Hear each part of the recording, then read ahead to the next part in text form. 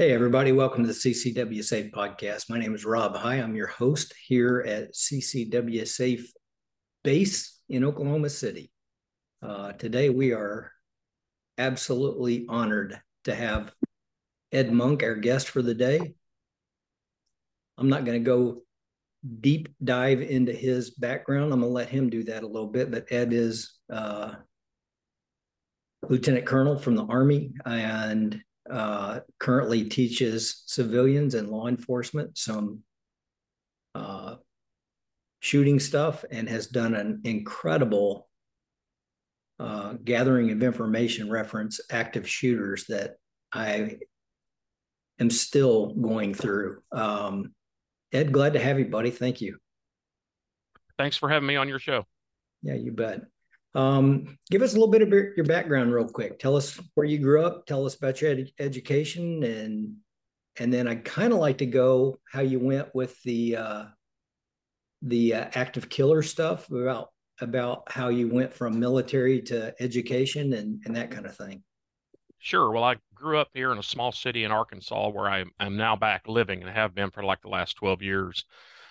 I joined the military immediately after leaving high school. Did 24 years active duty in the Army, the last 20 of that as a armor officer. So I was in units, commanding units with tanks and cavalry.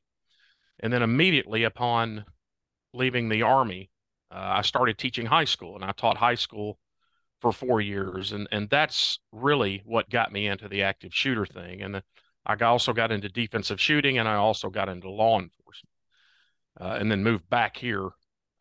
After I retired out of the military, I lived in Louisville, Kentucky for 3 years before moving back here. But the main thing that got me into this active shooter thing, it was strictly personal reasons, Yeah. was when I left the military and I started teaching high school. And let me say that I taught in one of the top high schools in the state that I was in. Very good high school, very good leaders, faculty, and very good parents and very good students.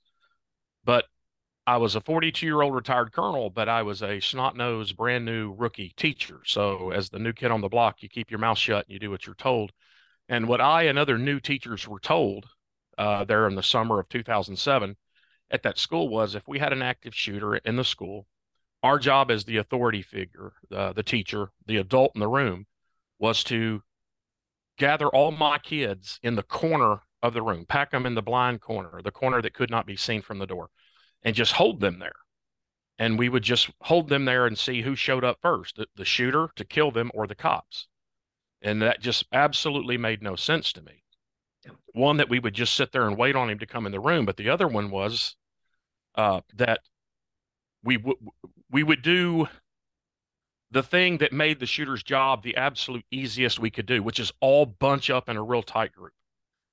But again, I'm the brand new teacher. And plus, sometimes you think things sound wrong, that the plans are bad, the decisions are bad, but later you discover you did not understand all the parameters and all the information. So I initially kept my mouth shut. And so I started looking into this because these are people with master's degrees and PhDs. So I started looking into the active shooter to figure out there's got to be something I don't understand if packing everybody in the corner of the room is the best thing to do. But it turns out that is not the best thing to do. That is the absolute worst thing to do. And yet still today, I don't know what the percentage is, but it's a large portion of American schools. That is still the plan. And can you imagine if the school's plan for fire, if a fire actually did break out in the school, was just to keep the kids in the classroom and just see who showed up first? If the fire got to your kids first or the firemen got to the kids first, Yeah. hopefully we would, rush school board meetings and get that stopped because that's putting our kids at risk. But yet, for over 40 years, we've been having the same plan at schools across the country that put our kids at high risk and almost guarantee a high victim count. So that's how I got into this and just keep studying. And the initial goal was for me to understand it. And then when I thought I understood it, I was like, well, I'll just start showing this to the schools. And surely when they see this, they'll change their mind. But they didn't for a whole list of reasons. Yes. They just keep a plan that has proven to be a failure in the past, and they just refuse to change it. Well, it's the perfect setup for your shooter. I mean, it is literally fish in a barrel. I mean, you're walking up and everybody's right there, and all I do is just keep my fire focused on that corner and reload when necessary. Yeah, and imagine if you could get all the fish in the barrel to bunch up in one small part of that Yes. barrel. That would be even better.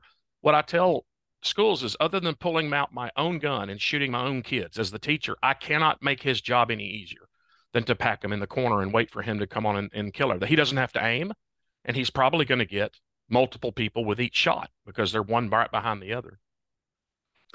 Well, and one of the other things, if you just let kids' natural instinct take over, if they just scatter and try as hard as they can to get away from it, they're safer than what we've done to them. Yeah, a baby rabbit knows to run away from somebody shooting at it. I've shot at animals before and they run away. That's what they're wired to do. And that's what we're wired to do. Not to sit there and just wait on the person to get closer and eventually shoot us.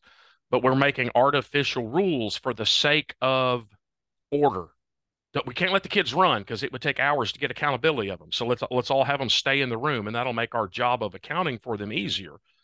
And I would say, yeah, if they're all dead on the floor of my classroom, it's very easy to account for them. But is accountability of them the most important thing? But yeah, kids ran out of classroom 10 when the shooter's gun went empty and he went to do a reload. The 11 that left all lived.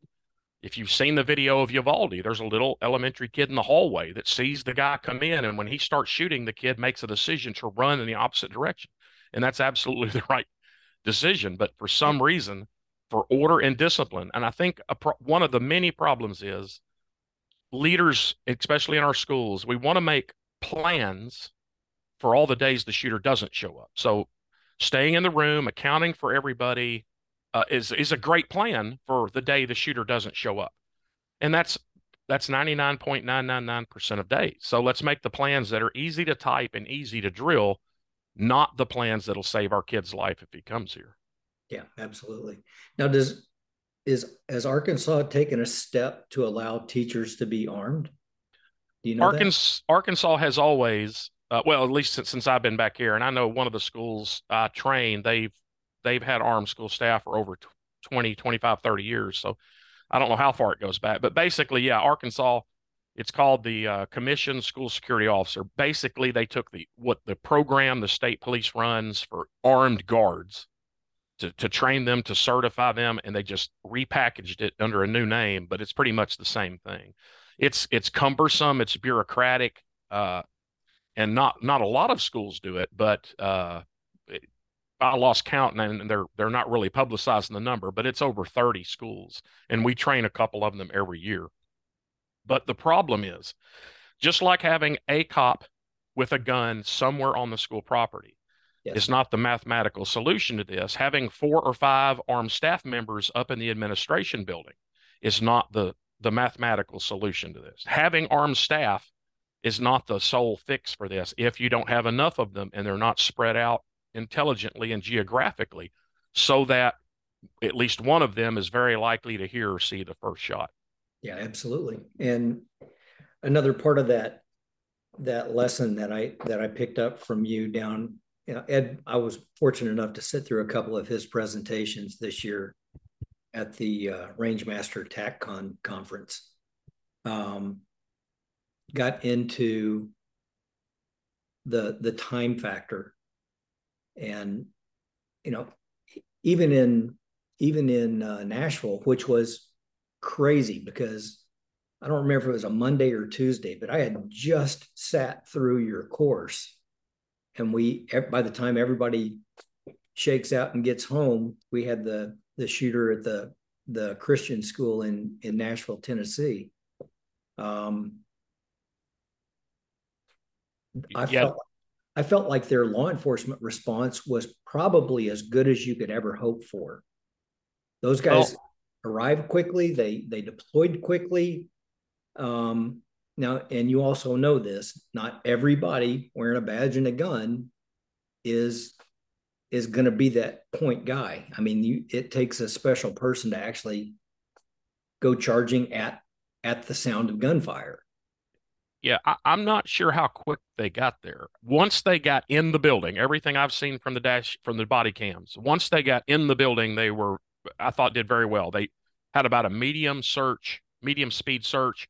Yeah. When they got in because they couldn't hear the shooting, and then the shooting started up again. They transitioned to a fast search, and I loved it. They bypassed victims instead of stopping to treat them. They didn't give Hardest verbal thing in the world. warnings. Didn't give verbal warnings once they saw the active shooter actively shooting. What I don't know yet, and I've just yesterday been given contact information for one of the officers there, so I hope to learn more. Is um, why did it take them so long to get in the building? I mean, they didn't enter the building for well over 10 minutes after the first shot was fired. So that's an unknown to me I now. didn't realize that. Yeah, they didn't get in the building till 11, 12 minutes, maybe 13. I don't know the exact, but I know it's more than 10 minutes after the first shot was fired is when the first cop got in the building. I don't know when they arrived on scene. And I'm scared that we're going to learn the wrong lesson with the Nashville shooting. Because I think the lesson will be, hey, if you have aggressive police response once they get in the building, you have a low victim count. And my gut here, again, I don't have any good data yet, but my gut is we just had a shooter that was not very aggressive. Yeah. The shoot rate here was slower than one person shot every 2.5 minutes. Shot roughly, what I can count, was in there able to shoot for 16 minutes. You know, the Pulse nightclub shooter shot 17 minutes and got 102.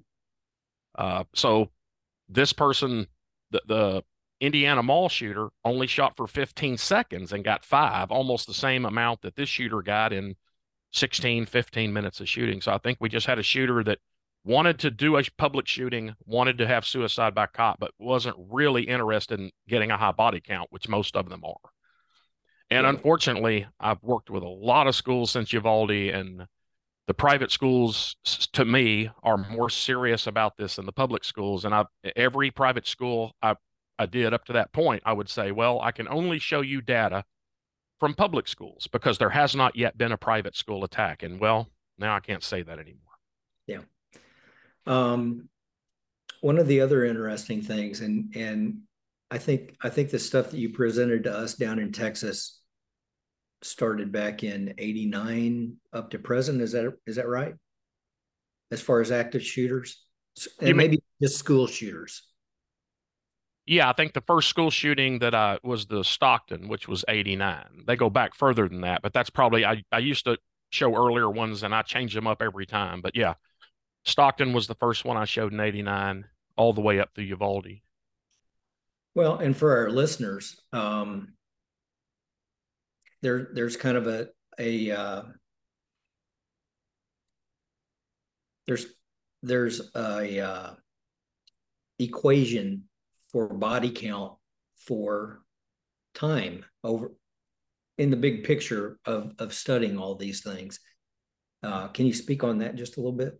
Well, sure. I mean, it's just common sense. If you start a building on fire, the longer you let that fire burn, the more of that building is going to be consumed. And same way with once he starts shooting, the longer you let him shoot, the more victims you're going to have. Or if you want to take a more positive approach, the quicker you stop him, the fewer victims you'll have. So what I show the chart for organizational leaders, it looks to me like for average shooters, it's going to be worse if they're really fast. It's going to not be as bad if they're slow. But for your average shootings, if we let him shoot for 1 minute before we stop him, you can probably plan on having 8 to 14 people shot at the end of that first minute when you stop him. Parkland shot right at the average, but he shot 14 in his first minute. If you let him shoot for 2 minutes before you stop him, then you can probably expect 16 to 22 victims to be shot at the end of that attack. If you let him shoot for 3 minutes, 22 to 26 seems to be what you can expect. And then his shoot rate will slow down after that, but he will continue to keep shooting people. It's so what I say is there's almost always one shooter, but even if there is only one shooter, there's two enemies we have to fight. One is the shooter, the other is the clock that starts ticking as soon as he shoots. And our response plan has to go beyond just stopping the active shooter. We have to have a plan that stops him quickly, just like we don't want the fire department to tell us, just let your house keep burning. It'll eventually burn out. The goal is not to let the house burn to the ground and then stop. The goal is to put the fire out quickly. And that's what almost no organization is factoring into their plan. If you ask most school superintendents, if a shooting starts at one of your schools, how long will you allow it to last? How long will you allow a shooter to shoot at your school? What, Most of them will look at you with a funny look because they're like, "Why are you asking me? That's not my problem." But yes, it is. yeah, you have a say. Uh, Or they'll say, well, I hope not long. Well, hope, we got to get beyond hope and we have to start planning. It's if you ask a superintendent, you have a chemistry lab in your high school. It's got Bunsen burners and dangerous chemicals. Who's responsible for the safety of the students in that chemistry lab? They'd say, well, the chemistry teacher, the principal, and ultimately me. Same thing with shop class with saws and tools that can hurt you. Well, who's responsible for the safety there? Well, it's the shop teacher, the principal, and ultimately me. You got a football team. You require your kids to slam into each other at a high rate of speed. Who's responsible for the safety of that? Well, it's the coach, the principal, and ultimately me. And if you say, who's responsible for the safety of your kids if an active shooter comes in your school, they'll point you down the road to the police department or the sheriff's office. And it's like that's why we continually get high 20s, 30s, and 40s for victim counts, because they're forfeiting their part of this and their leadership of this. There's no mathematical way you can call somebody who is not there when the attack starts and bring them there in time to keep a low victim count. It's just a losing mathematical problem. So the only solution, if you want a low victim count or a chance on affecting a low victim count, is the intended victims have to be the one to stop it. The people there that he intends to shoot have to stop this. That is the only solution mathematically to have a good chance, still not a guarantee, a good chance of keeping this at single digit victims. And I haven't met anybody else who seriously says, no, they would prefer to keep having victim counts in the 20s, 30s, and 40s. Everybody says they want fewer victims, but almost no one is making any changes that makes it likely that they will have single digit victims. Yeah, absolutely. Um, I recently had to respond to one of our members that was involved in a self-defense incident. And very clearly, it's a really easy case as far as the law enforcement end of it. It's very clear cut. It was a home invasion. The intruder was threatening, verbally and physically demonstrating that he intended harm to the member. There was actually a doorway available that he didn't have to go anywhere near the member, but he chose to advance. And he wound up shooting and expiring for his evil intentions. And it was forever before law enforcement got there. And anybody that's ever been involved in things like that knows that it feels like it took forever, but usually it's much faster than what you think. In the city where I worked, if you didn't have an officer coming through your doorway in 90 seconds or 2 minutes, that was an exorbitant amount of time. We had a really rapid response to priority one calls, but by that same token, I can also sit here and tell you that I've flown down the road trying to get to a hot call and pass guys that are sitting on the side just typing away on their computer. When lives were in danger, to me, everything else was secondary. You shove everything else to the side and go try and put that fire out as fast as you can, kind of thing. Yeah, but law enforcement, unfortunately, almost always is limited to how quickly they get the call. Yes. So there's almost always 10 or more victims that have already been shot by the time the first 911 call is made. And there is usually 20 or more victims shot by the time the first cop, well, any cop gets a radio call dispatched. So it doesn't matter how fast they drive, how aggressive the cops are once they get there. Yes. Generally, a good, aggressive, trained cop is only going to keep it at 30 and not let it get to 40 or 50. And that we want them to do that if they get there and it's still going on. But I think our goal ought to shift from keeping it in the 30s or the 20s or 30s. Our goal ought to shift to single digits. I was just up in Michigan, and there were cops and EMTs in several of my classes. And one of the EMTs says, oh, every year we do a big active shooter exercise where the cops, the fire, the EMT, and we include a mass casualty exercise. Sure. And I thought to myself, I think that's an example that we've just accepted that if they have one, it's going to be a mass casualty. Why don't we not accept that and change our plans so that it's a low victim and it's not a mass casualty. And that is, it's doable. History shows us that there is a plan that gets us an extremely high chance of a low victim count if we'll just go there. But we seem, for some reason, to be just fine hoping it doesn't happen here. And if it does, well, it's going to be a mass casualty exercise. Yeah, absolutely.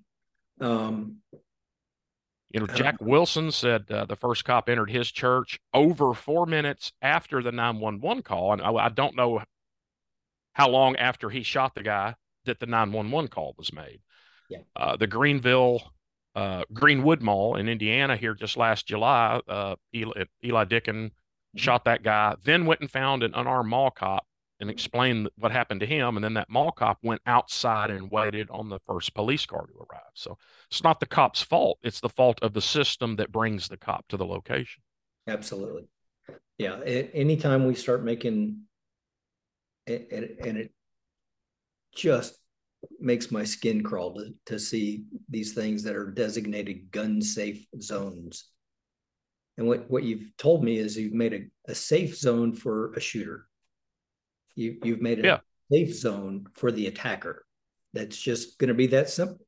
In order to get the body count that most of them want, they have to start in a place where no one can shoot back. You can't go into a police station and start shooting and expect to get 30 bodies before you're shot. So they generally don't go in there. Or gun shows or NRA conventions, they generally don't go there to start their active shooter. They go to a place, generally, they plan to go to a place where they don't expect to get shot back. Shortly before the shooter went into the Greenwood Mall in Indiana, he posted about gun-free zones. And although Indiana is a concealed carry and I think a constitutional carry state now, the mall had a policy Yes. that you couldn't carry there. Not it was not a criminal act, as I understand it, to violate that mall's policy, but the mall tried to make it a gun-free zone. Of course, it's not going to be gun-free because the criminals will bring theirs. Yes. And to their credit, they kind of wrote up a thing in support of Mr. Dickens. Thankfully they didn't go just completely haywire about he was violating their terms on their property kind of thing. Yeah. Similarly, a psychiatrist in Pennsylvania, again, Pennsylvania is a concealed carry state, but the hospital, the hospital's policy was only on duty law enforcement could carry on the property, but the doctor violated policy and had one in his office when a psych patient started shooting, and he pulled his gun that he wasn't supposed to have out and shot the psych patient and stopped it. And Yeah. even the extremely anti-gun district attorney there said he obviously saved a number of lives. They don't know how many, but him reacting with a gun obviously saved a lot of lives. Yeah, and yeah, we don't know how many, but we also kind of have an educated guess on what it could have been. Yeah, Uh, well, Eli Dicken in the mall in Greenwood, he shot 5 people in 15 seconds. So his shoot rate early on, when in a crowded place, which is typical, one every 3 seconds. So most of the time, if I cover that, I'll show the police chief's comments at a press conference, and the police chief says all we can hope for is an Eli Dicken to be in the right place at the right time.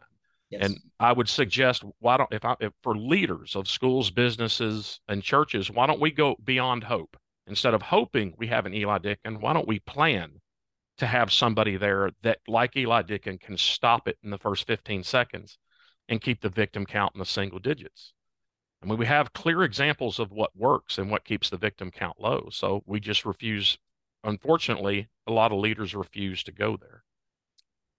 Well, I've seen enough of what the world has to offer that you just I don't move around the world without a firearm. I just do. Um, I'll apologize and I'll leave your premises if you ask me to leave because I'm breaking your rules. But I'm not going to sit there and be unarmed and unprepared.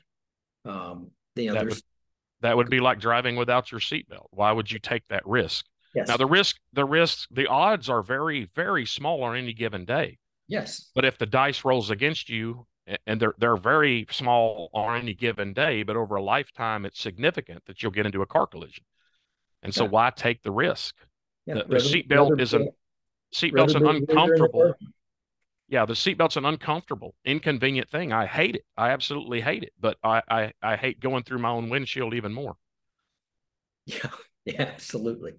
And there's plenty of really good guys out there. You and your brother are running your stuff out in Arkansas. I'm talking about all over the country now. That are, you'll see things kind of attributed to their training stuff that you are your own first responder, or be your own cavalry, or but that's something that I still believe, as free Americans, is really incumbent on us to step out and kind of take the lead on that. We should all take part in making this a safer place. Yes, somebody has to fight. The only way mathematically to have an expectation of a low victim count in an active shooter attack is somebody has to fight. Not everybody. But I always fight is the first consideration because the sooner somebody fights, the lower the victim count will be. And Yes, I had a guy, and he said, I have a 5-year-old in pre-K. You tell me I have to tell my daughter to fight? No, everybody doesn't have to fight, correct. but they're going to start in a crowded place. That's what they do. So it only takes one or two. All it takes is one or two: Eli Dickens, Vic Stacy, Jack Wilson, David George, John Hurley. It just takes one or two people who are armed, present, and willing. And I know, uh, just like we should accept the world is not as it ought to be, to use Dr. April's slogan, and prepare for these horrible active shooters, I accept that as of now, although I disagree with it, most schools and other places are not going to have armed staff. Yeah, So when I talk to them, I go heavy with showing them examples of where you can fight and stop these active shooters without a gun. yeah, You can confront them and fight them unarmed. It's not my preferred method, and it doesn't have as good of a track record. But if you don't have a gun, then your only options are to fight unarmed or watch a whole bunch of people get shot. So you got to fight unarmed. So I show them successes where that has taken place and talk to them about doing training and pre-positioning weapons so that that is what they plan to do, not just turn the lights out, lock the door, get in the corner, and hope he goes to another classroom, not theirs. correct. Yeah, it's crazy. What kind of things are you guys offering as far as training on your site? Well, I do presentations, and I've been traveling a lot with that. I can do just a broad, which is what I did at TACCON, really a broad study of the active shooter. So we look at attacks at schools, churches, businesses, government offices, outdoor locations. And then really what I did at TACCON, I did a 3-hour broad study, and then I tacked on an hour of, okay, for those of us who go armed, Yes, cop or not cop, for those of us who go armed and we think we will fight this threat if it pops up. What are some considerations for training, gear, mindset, tactics, etc.? And then I can do a school focused where I only talk about school attacks, but then I go much heavier into planning, policies, training for staff, building alterations and stuff specifically for schools. I can do specifically for churches or specifically for businesses, and I can do a full consultancy with them where I will stay and go through the stuff that I recommend they do with them. As far as gun classes, we do an active shooter response class, which includes a live fire, and it's specifically tailored for the active shooter. So the drills are meant to build up skills towards, and then eventually going into live fire individual scenarios. And we use three-dimensional mannequin dummies and photographic targets to do that. We've done 1, 2, and 3 day. Right now, we're so busy, we don't really schedule those, but we'll do them like we're doing a school. If a school or a group of SROs or a church security team calls us and says, we would like 1 or 2 or 3 days. And then since, I don't know, 19 or so, I've been doing an active shooter instructor class where the same structured class, but it's focused on the instructor. So we don't only do it, but we go through why we do it, how we set it up, lessons that I've learned, things that I've tried and failed, not only how to do the classroom portion, but how we set up and do the range training and the methodology behind it. And I used to just do, when I started, 2 a year, 1 in April and 1 in October. But since Uvalde, everything's gone so crazy. I think I did 7 in 2022, and I'm probably going to do 6 or 7 in 2023. And I've already got some scheduled in 2024. And of course, we do the regular stuff. We do handgun fighting classes. We do class to get your concealed carry and your enhanced license that we now have in Arkansas. And then my brother does precision rifle, which I'm no part of that, but he does precision rifle because we have a rifle range here that goes out to 480 yards. Very nice. Um, what what kind of places do you look at when you are seeking information for you? When you're doing expanding kind of your skill set. Um, it's one of the things I always like to tell people that, yeah, I hear a lot about this guy. Who does he train with? Who does he train under? Where does this guy reach out? Even if it's just going to peer review a course, but there's so many ways for us as instructors also to plug in, and aside from our own personal studies, um, who are some of the guys that you think out there that you go, man, that guy's on point? Well, I've done a lot of training with Tom Givens through Rangemaster. Yeah, And I'm lucky that I've got my own facility so I can host these people and bring them absolutely. into my facility. And I've gone through his instructor development, shotgun instructor development. And he kind of gave me a start in TACCON doing my active shooter stuff. But I've trained a lot with Tom. And then Greg Ellifritz, we met when we were both instructors at Tactical Defense Institute many years ago. And we met way back then. But I've hosted Greg a couple of times and hope to do in the future. He's always appreciate guys who are not only talkers but thinkers. And Greg's a thinker and a researcher. And I like that. And we'll sit and have discussions about what have you heard? What do you think? What's your gut on this? Yes. Uh, uh, we've had Mike Seeklander here. Mhm. We've had John Hearn here and hope to have him again. Of course, John helps out with some of Tom's classes. And just by going to TACCON, it's like a buffet. You can sample so many different instructors. And I've trained there with Gabe White.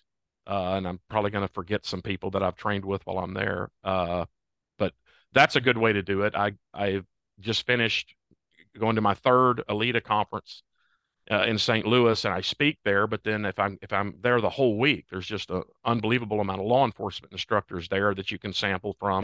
Tell our viewers what that is. It's ALETA is an organization called the International Law Enforcement Educator and Trainers Association.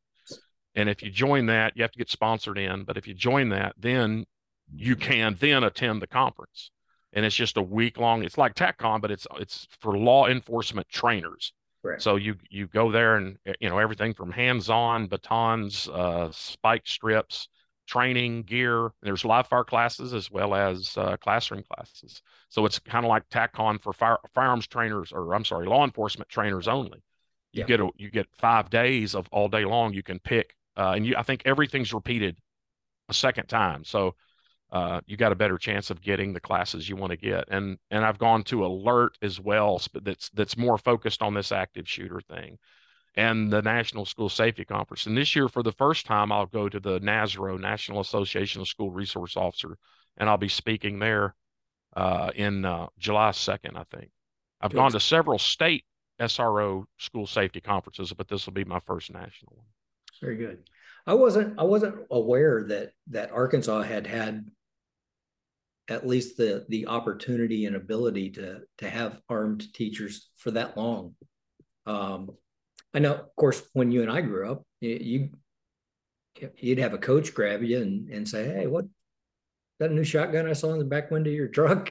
Because everybody I ran with had a shotgun in the back window on a rack and a pistol under the seat. Yeah, I bird hunted with my ninth grade science teacher. My 10th grade biology teacher reloaded 38 handgun ammunition for me. And if you look in my yearbook of my high school, as I guess a lot of high schools do, the week of homecoming, they have dress up days. Every day is a different dress up day.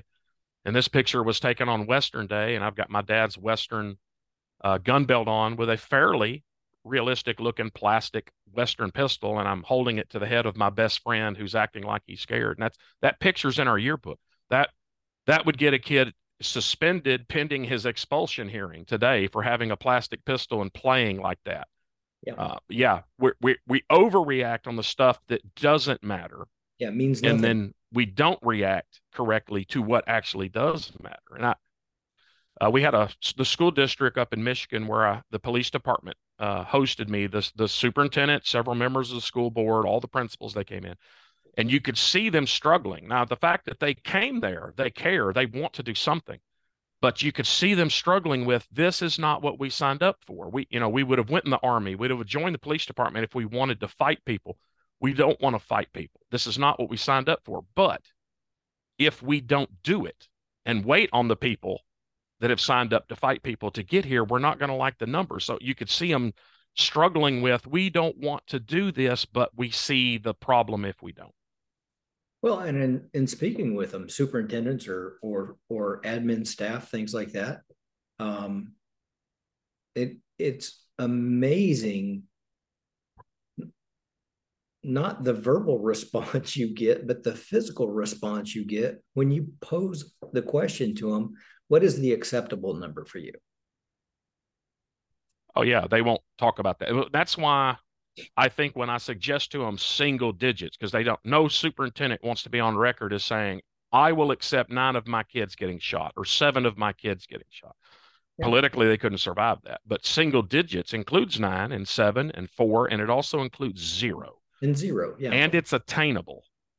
It is attainable. If we can stop him in the first 30 seconds, we've got about a 90+% chance. So, yeah, they don't want to talk about that. At one of the national school safety conferences I was at, one of the things I attended was a panel of superintendents from across the country. There's about 15 of them up there on stage. And I specifically remember one. The panel wasn't all on active shooter, but it was school safety. But they got to discussing the active shooter. And at one point, one of the superintendents on the panel said, listen, it's not our job to stop him. And he pointed to a cop in the audience. He says, that's why we have law enforcement. It's not our job to stop him. And I thought, and that's why we routinely get high 20s, 30s, and 40s. Because if we wait on the cop, that's our country's default system, is to call 911 and wait on somebody to stop it. And until we change that default system, we can fully expect to get those high numbers. Well, even the progression in response for law enforcement, just through the time that I was active, that we really didn't have anything really in place. If something like that happened, call the TAC team. And then, oh my God, yeah, we all of a sudden we see Columbine, and it's like you can't wait that long. So now we're going to wait until we get 3 guys together, and we'll put in a small diamond and go in and start hunting down the threat. And then all of a sudden it's like, that's too long. You can't wait because seconds are lives. I was so thankful. I've always been so impressed with, they were friends of mine before they were my employers. But the ownership group of this company, not only were they really good cops, but they really think about the services that we offer. And, we don't cover on-duty law enforcement stuff. We don't cover on-duty security guard stuff. But they've taken the step that after Uvalde, that we have a package for teachers now that gives them the same coverage that all our other members get. Now they have to do whatever state requirements they have that are in place, and obviously not all states have that, but Texas and Florida do, and like I said, I didn't realize that Arkansas did as well. Yeah, in Arkansas, and I'm told this by a superintendent that I trust. I haven't researched it, but there's something in the Arkansas law he has told me that gives them some kind of immunity. But that's one of the weapons that's being used in other states as they pass laws that allow basically the superintendent to do whatever he or she wants in their school district. Insurance companies are saying, if you go armed, if you make that decision, even though it's now legal to do so, we will not insure you anymore. So that's one of the weapons that's being used is the insurance companies. That is so crazy. Yeah. And just crazy. What is their acceptable number? Well, they'll get they will write big checks if he shows up there. The lawsuits against Parkland, and we're going to see the same thing against Uvalde. Absolutely. And well, we talked about the Elita conference, and I was there, and of course I covered Uvalde, and it's a room full of cop instructors. And I was like, why did we have 20 or more victims at Uvalde? And they all raised their hand, and it's all cop related. Well, no unity of command, no aggressive, no, and it was all cop related. And I said, well, no, guys, the reason we had over 20 is because of the school's plan. The school's plan was if someone came in there, they could just shoot for several minutes until the cops showed up. Yes. The cops could have kept it to 30 instead of 38, but he shot the vast majority of his rounds before the cops ever got in the building. He shot less than 30 after the cops got in the building, and some of those shots were at the cops. So, Yes. but everybody is blaming the cops for why of the big number. Same in Parkland, and by the way, May 31st, I think I just read the jury selection starts in the criminal trial for the SRO at Parkland. But he could not have stopped, even had he rushed in the SRO at Parkland, he couldn't have saved the people shot on the first floor because he got there too late. Yeah. He could have helped the people on the 10th floor, and that's why he's only getting charged with 10 counts of the crimes, because it's the 10 people that got shot there. So it's all about time and math. It's not what the police do 5 minutes after the first shot. It's not what kind of locks do you have on your doors. It's time and math. It's how long are you, leader of your church, your school, your business, how long are you going to let him shoot? And if you let him shoot until the cops show up and stop him, you're not going to like the number. I promise you, you're not going to like Well, and you were talking about, if I'm the responding guy, I'm not addressing victims. You're and that is so hard for people to stomach, it. but Yes. the threat is still that way. I have to. I'm sorry. We're going to come back. We're going to get EMTs in here. We're going to get you taken care of. But that's not my mission. My mission is to stop this threat as fast as I can. And Yep. uh, Everybody logically will admit that, but what I tell them is what responding officers are going to have to do is override their emotional pull once absolutely, they start seeing victims. And I show them examples of where Parkland, two of the five-man team pulled off to evacuate a guy out. The two SROs at Santa Fe, when the lead one got shot, the second one broke contact with the shooter to pull that first cop away. yes, And I play a video of one of the two first cops in the basement at AME Church in Charleston, and he bypassed a guy that had been shot that was holding out his hands begging for help.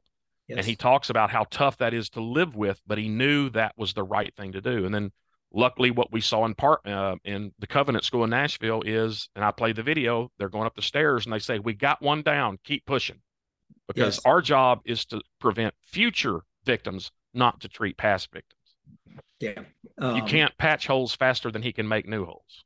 Correct. We're talking about that response and how quickly do they get there, and what about this and what about that, and well, why don't you just send in, your EMTs at the same time you send in your cops in? Well, because now I'm placing them in jeopardy, and most people don't know that call to 911 comes in, so they're getting everything they can right up front. It's this location, this is what we have. We don't know how many shooters we have, or we do know how many shooters we have, or think we do, and you're pushing all the law enforcement response that you can at one time. And no, we're not waiting for the TAC team. You're going to go address your threat. But they're also on the phone with fire rescue and EMTs. They're getting ambulance services. But you have to understand, those guys aren't coming in until we've made a safe path for them. They're just not. So yeah, the response, and you and I understand this. There's so many people that think they do until you're in that position. We are, by nature, we are emotional creatures, and like you were talking about, the guy that has to go by the guy, with his hand extended. Um, it's not my mission right now. Yep. My mission There's is to there's a stop. whole battalion size element of people right behind you that Yes, can do that. But yes, if you're in the lead, if you're the tip of the spear and he has not been found yet, and you're one of the ones hunting him, then your job 100% is hunting, because the best trauma care you can give to everybody there is to stop the person that's causing the trauma.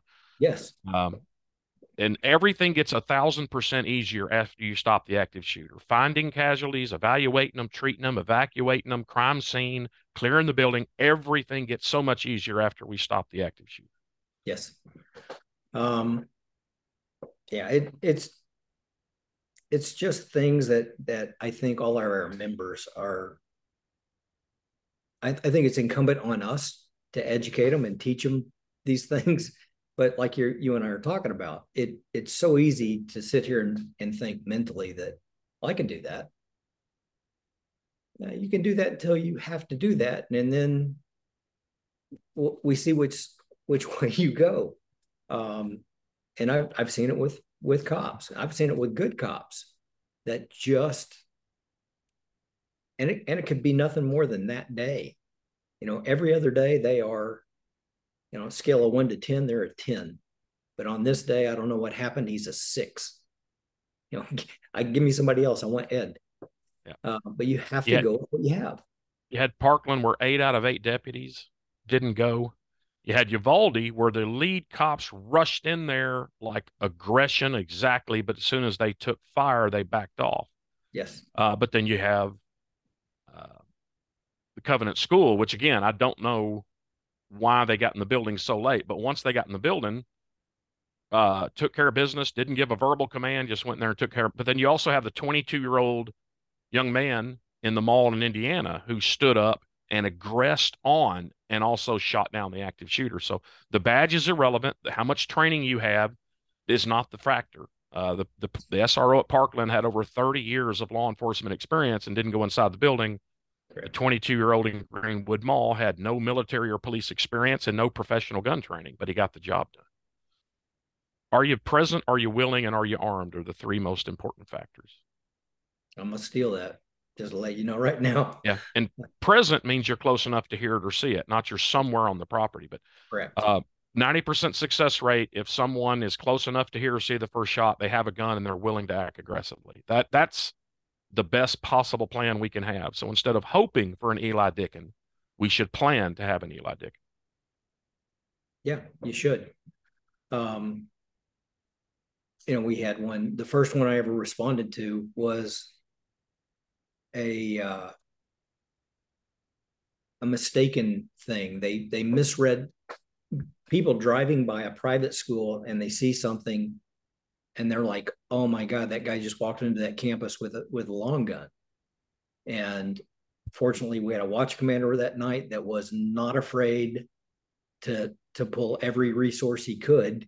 And as soon as that call came out, I called him direct because I knew he was the watch commander that night. And I said, "Listen, gang unit is 10-8. We're not on anything right now. Do you need us?" And he said, "Absolutely. Get here right now." Um, but it's a 60-acre campus with multiple buildings, some as tall as 5 stories.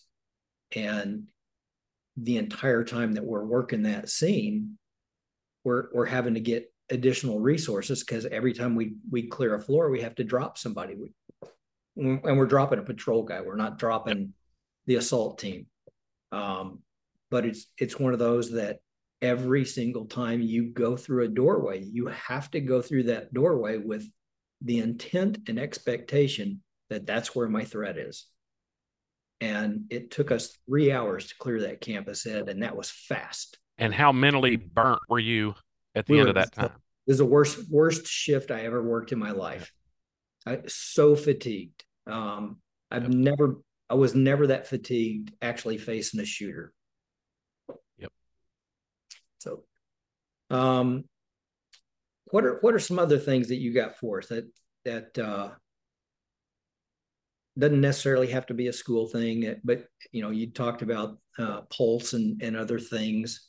That's kind of rule of law around most states that you're not carrying a firearm in a place where alcoholic beverages are consumed and things like that, where that's their primary function. Yeah, and that's one of the things with Arkansas, back in 18, passed the enhanced level license. So you go take a little more training, they mark your license enhanced, and you can carry in about 10 or 11 additional places. And one of those additional places is any place that serves alcohol by the drink. And of course, people scream bloody murder. We should not mix guns and alcohols. Like, we're not mixing them, we're co-locating them. If I put Yeah. some dynamite in a file cabinet on this side of the room and a Bic lighter in a drawer on this side of the room, we have not mixed those two, which is dangerous. We have co-located. For decades, we've been saying, if you're going to go drink to the point that you're in any way impaired, take a designated driver, take somebody sober along with you that can get you home safe. Well, there's no reason that designated driver cannot also be the sober security. Yeah. And the reason we had Borderline Bar and Grill and Pulse and other places is because no one in there is carrying, and it is shooting fish in a barrel. Yeah.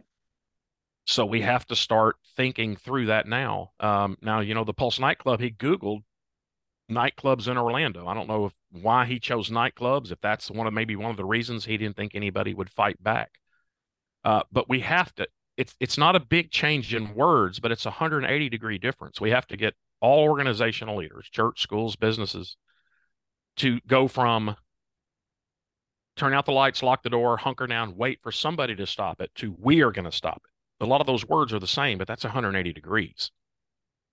And what I think after coming out of the military, 24 years, all we do is train, plan for, maintain equipment, all to do ruthless, vicious, deadly violence against other people. And we fully expect while we're doing that to have vicious, ruthless, deadly violence done against us.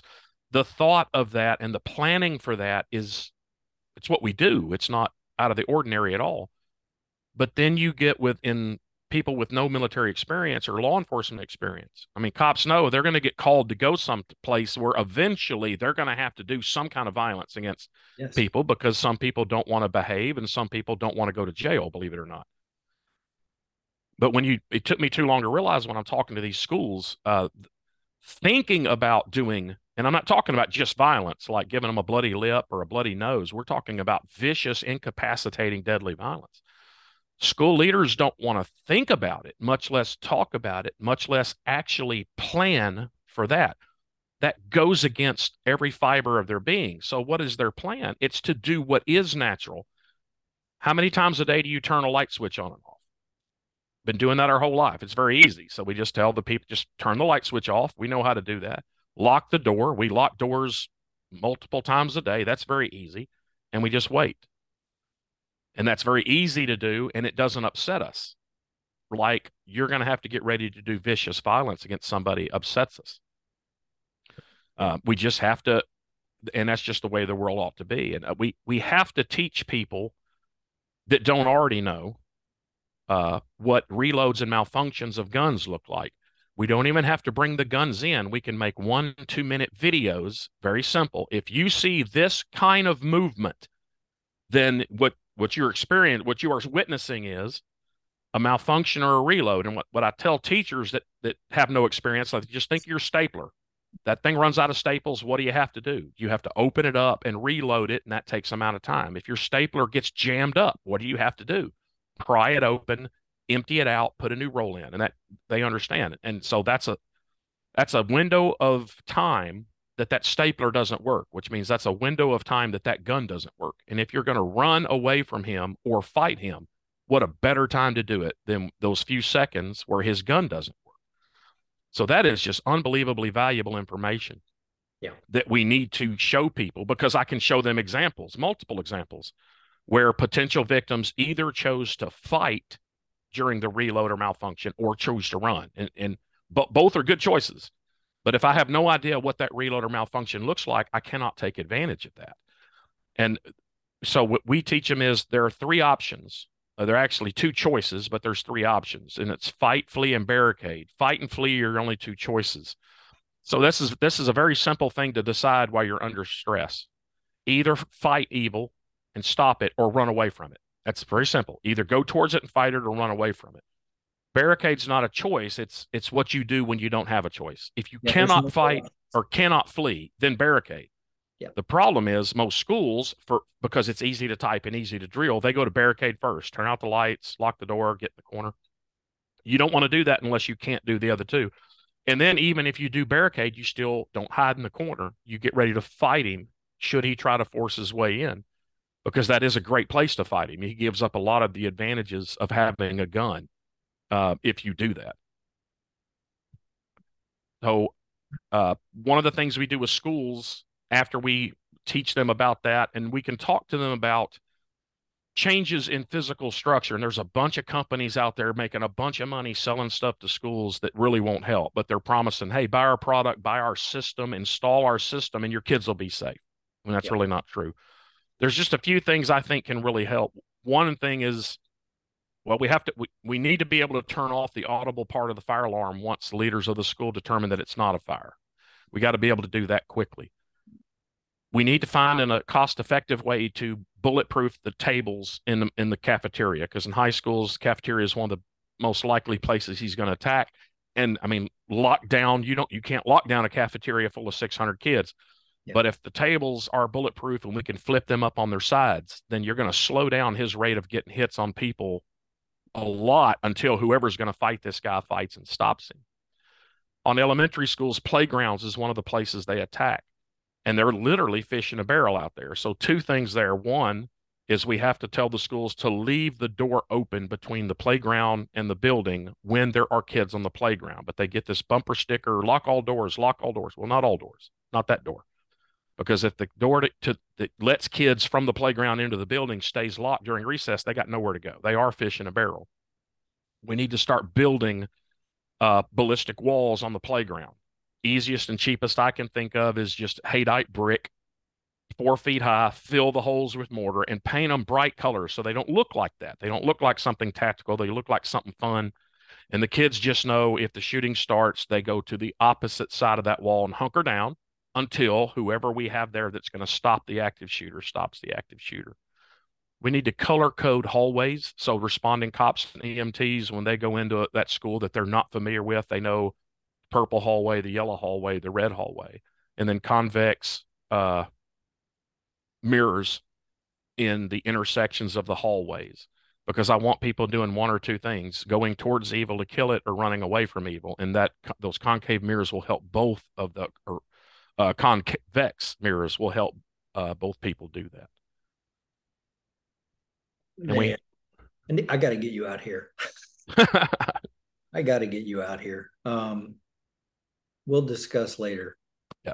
And I would like to there, do a deal for some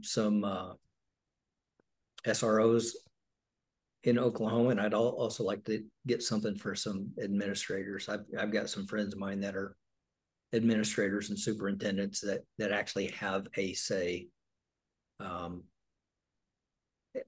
Every bit of this stuff is so incredibly valuable, and it's not that difficult. no, it's not. I was a tanker in the Army, and we're not known to be the bright guys. So if I can figure it out, this is simple math. This is Jethro Bodine math. I'm not doing calculus here. But kind of what we've learned is if we do these series of presentations, we need to do the school one both during the day and at night. During the day, the administrators can break away to come, but they are not going to let their teachers go during the day unless it's a day that the kids don't come to school. And then the parents. So the presentation during the day is for the school administrators. That same presentation at night, the parents and the teachers can come to. And then the cops usually that needs to be during the day because most of them won't come during their free time. And I think it'd be a good idea for the cops to come not only to the cop, what I call that one is critical lessons learned for law enforcement, but especially the SROs, but other cops as well to come to the school one. Yeah, I appreciate that, brother. We're going to be in communication about that. I know you've been out to Meade Hall, but yeah, we're a little bit further west and a little further south. But we've got our own private range as well. That actually Tom's done a couple of classes, and I was going to be in his revolver class and missed that because I was responding to a member involved incident. But I'm still very actively seeking instruction from Mr. Givens. So I got him in the fall, actually at Meade Hall for his shotgun course. So I'd like to come out and see your place too, brother. I really would. Sure, anytime. We just did our May. We did two in April. We just this past weekend did our May active shooter instructor. The next one's in October. It's filled. And then we have one in April 13th, 14th, and 24 that still has open seats. But yeah, come anytime. Well, we're hosting Tom's reunion, Rangemaster reunion in August. We're hosting here, and he's doing his 5-day protective pistol craft here in October. So very cool. Well, buddy, I appreciate you so much for taking the time to come in and share a little bit of knowledge with us. And if there's anything that we can do for you and your brother, man, don't hesitate. Reach out and let us know, and we'd be happy to do a little collaboration with you in whatever regard.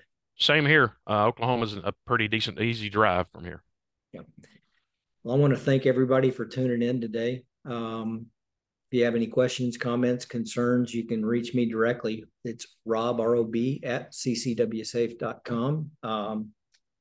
Ed, how do folks reach out and see what kind of things you have and how to get a hold of you and your training company and that kind of thing?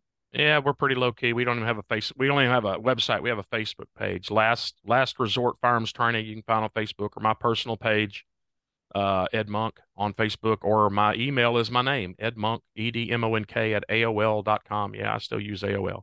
And then my cell is 870-273-1113. And then just to add, Mark Twain said there's nothing to be learned from the second kick of the mule. We need to get all the schools that are still sitting right behind the mule and get them out from behind there before the next kick happens. Yeah, you're absolutely correct, brother. And thank you so much again. Thank you. You bet. Bye, guys. We'll see you next time.